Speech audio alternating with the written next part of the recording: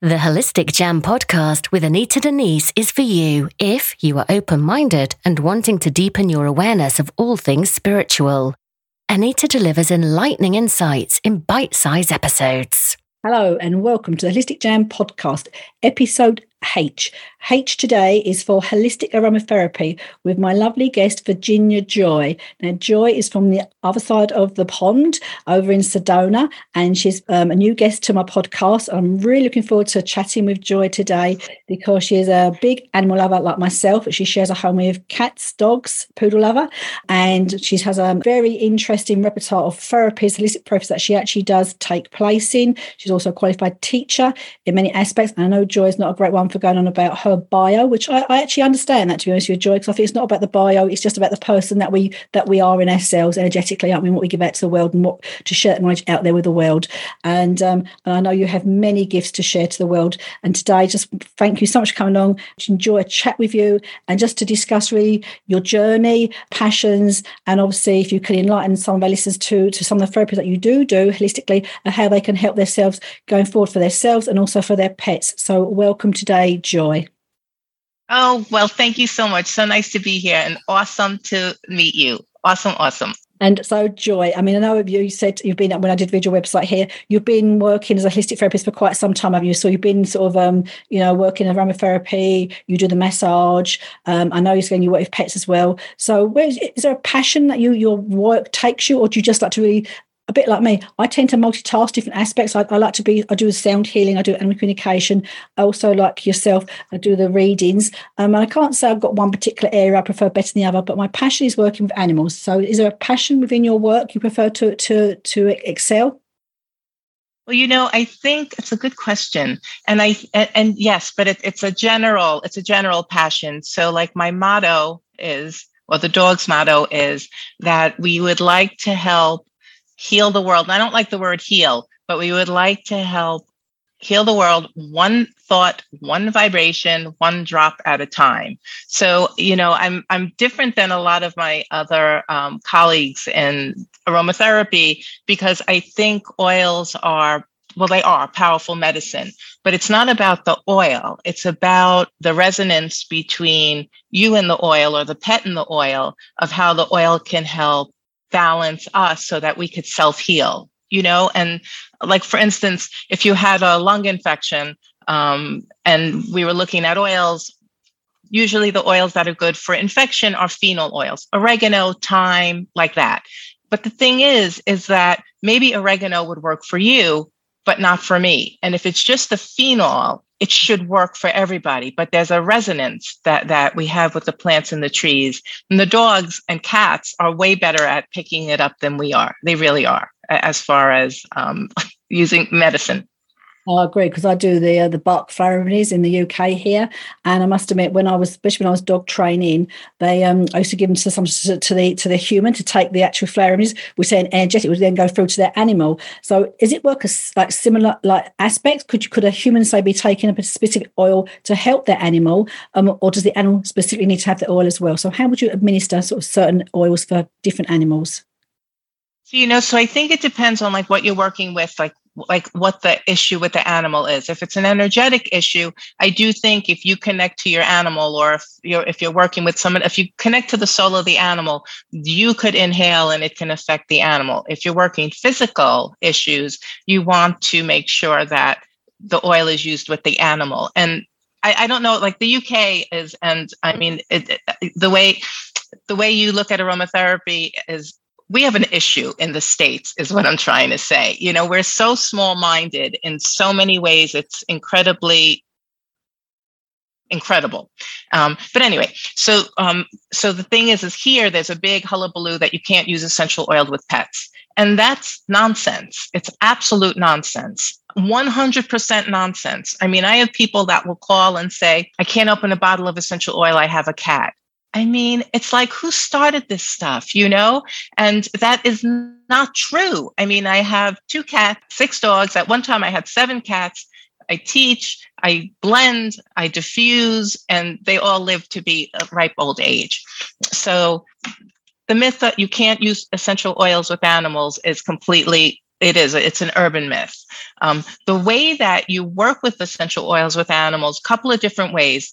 The safest way, and I learned this from one of the people on your side of the pond, Caroline Ingram, is self-selection. And so what that is that you have your animal, let's say it's displaying anxiety or fear. So there are a bunch of different oils that you can start with that you would think to offer them. And that's what we say we offer them. And the way that you do that is you unscrew the cap and you just let them smell. If they are interested, they're going to show you. They're either going to be very focused, their breath might increase a little bit, they might sniff, the eyes might close, they even might growl and have like an emotional release. And that's exactly what's happening, is they're releasing some trauma. And you just let them smell it as long as they want to stay with it. And if they want to lick it, you put a drop or two on your finger and let them lick, because they really know what's best for them. The thing about using oils that way, the self-selection method, is oftentimes you'll offer an oil and the dog or cat, and you can use it with cats, pigs, horses, lizards, anybody that smells, you can do this with. They might turn away, and people initially say, oh, they don't like it. But that's not true. They might just be integrating. So a clear sign of an animal not liking an oil is a complete turnaround and walk out of the room. Otherwise, they're integrating it, and it goes, and it's through the sense of smell, but the droplets are also going into the nasal membrane and then into the bloodstream that way. I understand that concept because as a Reiki healer, I know with animals, they often present the part of the body they want you to heal, as opposed to if they do a healing session on a human, they tend to just lay there or sit there and we place our hands where they need to be going. But I found when I do work with animals, they actually will present that part they want working with. When they've had enough, literally, they then get up and they walk away and go, leave the room, go elsewhere. And it's true, because I've done some healing recently on one of my animals, and literally as soon as I was finished, 2 minutes, 3 minutes, they're enough. They walked away. I thought, so I knew they'd got what they needed. So I understand that concept you say of self-selection, offering, them to the aroma of what they need, and then, like you say, again with them assimilating, is that right for me? So I think it's and so what sort of can you work on physical ailments, emotional ailments? Like what sort of ailments can you work on using the aromatherapy for animals? Yep, both. You could work on both. Physical is easier, honestly, than emotional. It just is, because usually some symptom is being expressed. And, if they have diarrhea, then you're in a gastrointestinal. If they have urinary tract infection, so if they're limping, they're in pain. You would offer the essential oil, and just like you said, they'll present. If they want that oil on a body part, they're going to show it to you. It's subtle. With cats, it's cats and essential oils. I never internally and never on them. With cats, it's smell only. They have a weird system, especially unless you have further training, but I mean, to be on the safe side, and safety is first always. Cats, inhalation only. Dogs, inhalation. And if they're interested, they'll go to lick. And if they want it on a certain body part, they will. They'll like lift their leg for you to apply it on the artery, the artery in the groin, where you wouldn't apply oil neat to them. You would mix it with a little olive oil, a couple of drops, and then you would rub. And when they're done, they put their leg down. It's the most amazing. It really is. Emotionally, it's a little trickier because we don't know. I mean, emotional issues for people are like the great last frontier, never mind for animals. But there are a bunch of oils that you can start out with, and if you'd like, I could give you like 10 go-to oils for this.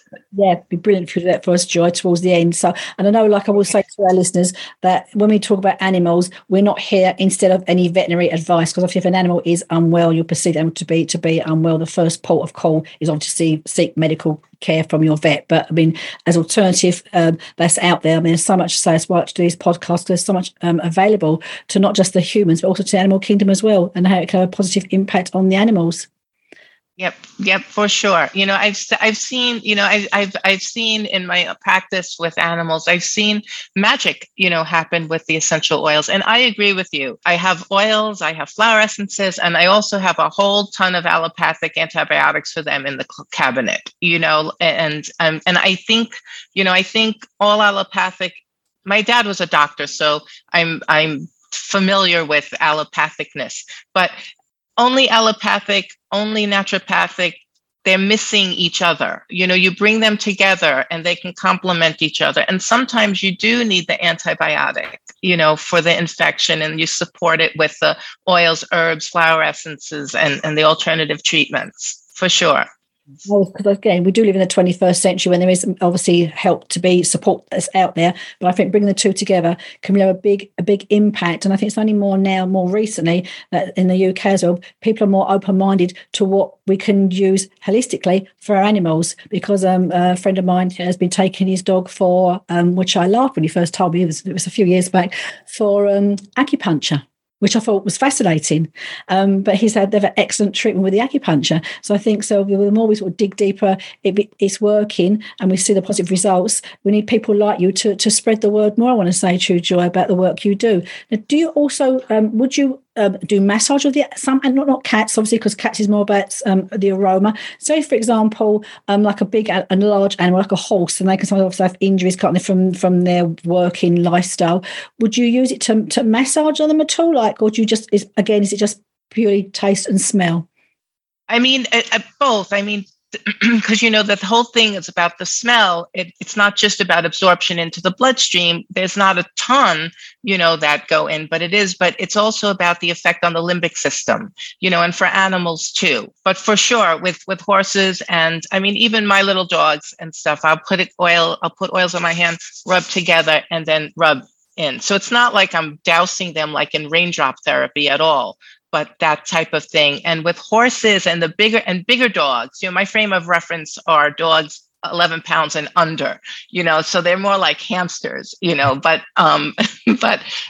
but for bigger dogs and horses, for sure, and I mean, even like, let's say for a horse, this is just interesting. If a horse, and this is only for farm animals, but if a horse or a farm animal has like a sarcoma, a growth, a way to get rid of it is to put one of the oils that are phototoxic, like bergamot or lemon, on it and let them be in the sun, and then goodbye growth, and but that's only for big, gigantic farm animals, not people, not little dogs. If you have a growth, do not go in the sun with oil on, the phototoxic one.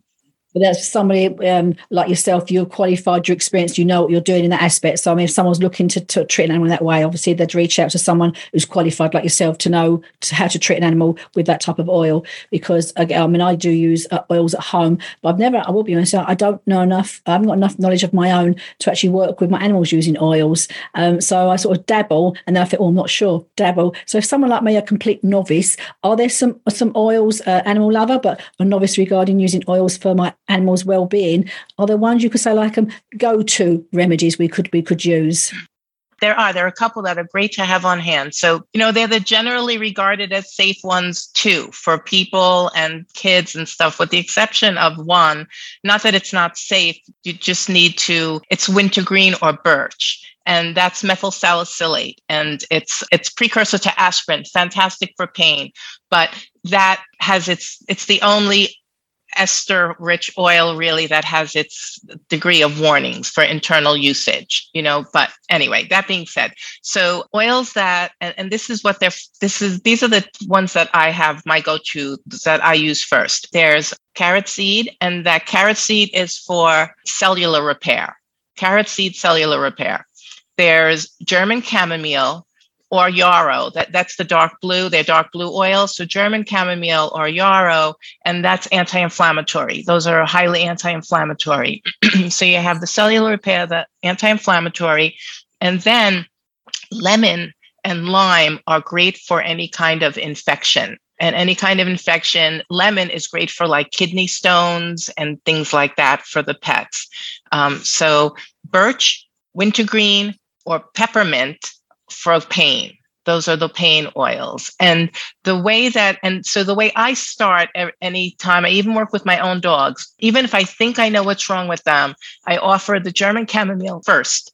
Then I offer the carrot seed, because oftentimes, let's say you see a dog in pain and you offer them birch or peppermint and they turn away from it. You would be like, oh my God, they don't want it. But clearly they're in pain and clearly they need it. But if you put it aside and then offer the German chamomile, carrot seed, and then the birch again, oftentimes they'll take it. The body, they just needed something else before they were ready for that remedy. So just because the animal is like, no, put it aside and try it again after offering others, and then for fear and trust issues, frankincense, essential oil. For timidity and the abuse, violet leaf and jasmine. Those are the big emotional ones. The violet leaf, jasmine, and frankincense. They'd be very good up for the rescue, and we do have a lot of rescue dogs, specifically in the UK at the moment, all trying to find homes. So I mean, I can imagine sort of some work in those areas, the frankincense, to help animals sort of overcome the emotional aspect of the various homes that they've been through and trauma they have suffered. Now, I understand, Joy, you distill your own remedies, don't you? Do your own oils? Yep, some. I mean, the Southwest ones I distill. The ones that, Roman chamomile and I get from your country, and tea tree I get from Australia. But yeah, so the local ones, the Sedona, the pinyon pine, Utah juniper, sagebrush, we distill. And we have the oil, we have the hydrosol. Yeah, so if you say going to work with an animal, do people have to come to you in person, or do you sort of, like most things nowadays are on Zoom online? Can you work with an animal online? Can you over Zoom? Yep, we do. Yep, I do. If they're local, they'll come. Otherwise, it's on Zoom. And sometimes, honestly, either way is great. I mean, I love all of it. But sometimes on the Zoom, it's even more effective because really what you're doing is you're teaching. Like if I was to work with you, I'm teaching you how to work with your pet, which is really empowering. I mean, I'm not big on, I hate codependence, and I don't like that when practitioners or teachers or anyone sets up like, you need me. That's not true. We just want to get you on your way, take the training wheels off, so to speak. I understand, because when I do my animal communication sessions, I always mostly do those remotely, either by photographs, we have a Zoom connection. And also I find that way it's more conducive for the animal because they've not got to travel. And if they've got health issues or behaviour issues, they're not being stressed out, are they? They're literally still in the comfort of their own home, their own space where they reside. And so the treatment still take place. So it does make more sense. And I love the aspect you said about empowering the human to really sort of take control for the well-being of their own animal, because I think there's so much, as you said on your website, there's so much people out there, information out there, is finding the right information, because sometimes just so much information, it's like, where do you get lost in looking for the information to find? Now, have you written any, do you have any like literature, Joy, that people can find you, if any like books, or literally if they want to sort of look more about your work with the animals? Book on the way. But otherwise, book on the way. But the other way is to take one of the classes that I teach, and they're all Zoom and recorded and for people's forever. And so I offer them live always because it's new material and it's fun. And I taught fifth grade back in the day back in New York, so I'm just an old school teacher like that. So everything I do is live, but it's recorded and get the slides and the whole bit, and it's yours forever. So that's a good way. But book on the way. It's slow coming. It's slow. I see your workshops when I looked at it online, and I must admit, I know you also do a practitioner's training. At some point, you have to do a practitioner's training for your own therapy with animals, which I must admit, I myself would be really interested in doing that at some point. When you get your dates up there. Yep. Yes. So that's actually the first class that I'm doing this year, and it probably I think the semester is going to start probably in March sometime. But yeah, it's it's a certificate class for using. It's not just essential oils though. It's oils, homeopathy, herbs and energy techniques. So it's not just essential oils. As wonderful as they are, they're not the answer to everything, So it's that. And so it's a certificate class, which is that. And then it goes on to certification, which is more in depth. And so both options are available, for people to do either. But I think if we remove the fear, it's so interesting because the pendulum swings and it just all of a sudden seemed to swing into a big fear place, and if we could remove the fear and teach people to trust themselves a little bit more, to tune in and trust. And if we could teach them, especially with the animals, it's a no-brainer because if they need it, they're going to want it. And if they don't need it, they're not, as long as we don't force ourselves on them. It's wonderful support. The oils, the natural world is wonderful support. It's magic. And I know when I work with the animals myself, not in the way that you do, but the way that I do my communication, animals are so much more simplistic, let's say, than the humans are because it is what it is. If they're hungry, they're hungry. They're cold, they're cold. They've got a pain, they've got a pain. It's not all if, buts, whys, and all this the baggage that comes with it. So it's very nice to be able to work with an animal the way that you do. So when you do your energy work, is the animal's energy field here or the chakras you work with? Is there a specific format you just do, or just allow the animal then to literally show you what they need on that aspect as well, Joy? Yep, it's a little bit of everything for sure. The chakras, to go through the chakra system and to clear the chakras, and then also to look at the different organs, and to actually energetically clear the organ, like liver or whatever, urinary tract, depending on what is up with them. Because the thing is, I think for animals too, everything goes back to some kind of trauma. That's the root of it. Even for people, it's somewhere back in the playground or pre-birth, the last trimester where we first started to absorb the vibrations. And I think for animals too. And then the animals pick up our stuff. My next question, funny enough, and just because when I've found when I do my communications, do you find that sometimes the animal's ailments mirrors that of their human? Yes. Yep, absolutely. And it's not that, some people in the holistic world or the new age world or whatever, there's a strong belief that the animals are here to filter for us. And I think that happens. I don't think it's their purpose, but they're in our vibration. Like I got a new puppy, Rosie. She reincarnated. My old Rosie died and Rosie came back. Anyway, all the other dogs know my voice. So if I'm on the phone or something and I get upset, you could see their whole demeanor changes and they're like in my bedroom. Rosie, as a new puppy, had no idea. So she's still playing, and I think the other dogs were saying to her, "Oh, you're going to find out what that voice means." So for sure, and yeah, for sure. So in that instant, just because I'm curious, if say someone came to you, just for example, a human had gallstones and the dog also had, or the cat, similar sort of gallstones somewhere, would you treat both individually, or would you treat, that's just my that's come to my mind, but would you treat both separately or just the human to start off with?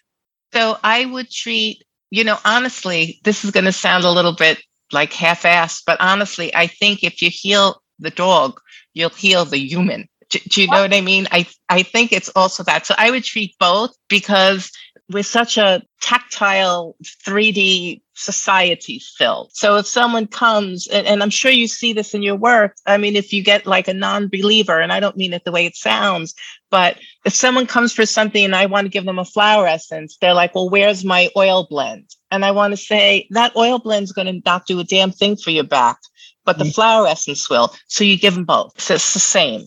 I agree with that concept. And so I know you do the homeopathy as well. And that is something, again, I know a little bit about, not masses about, and I have used it for myself a long time ago.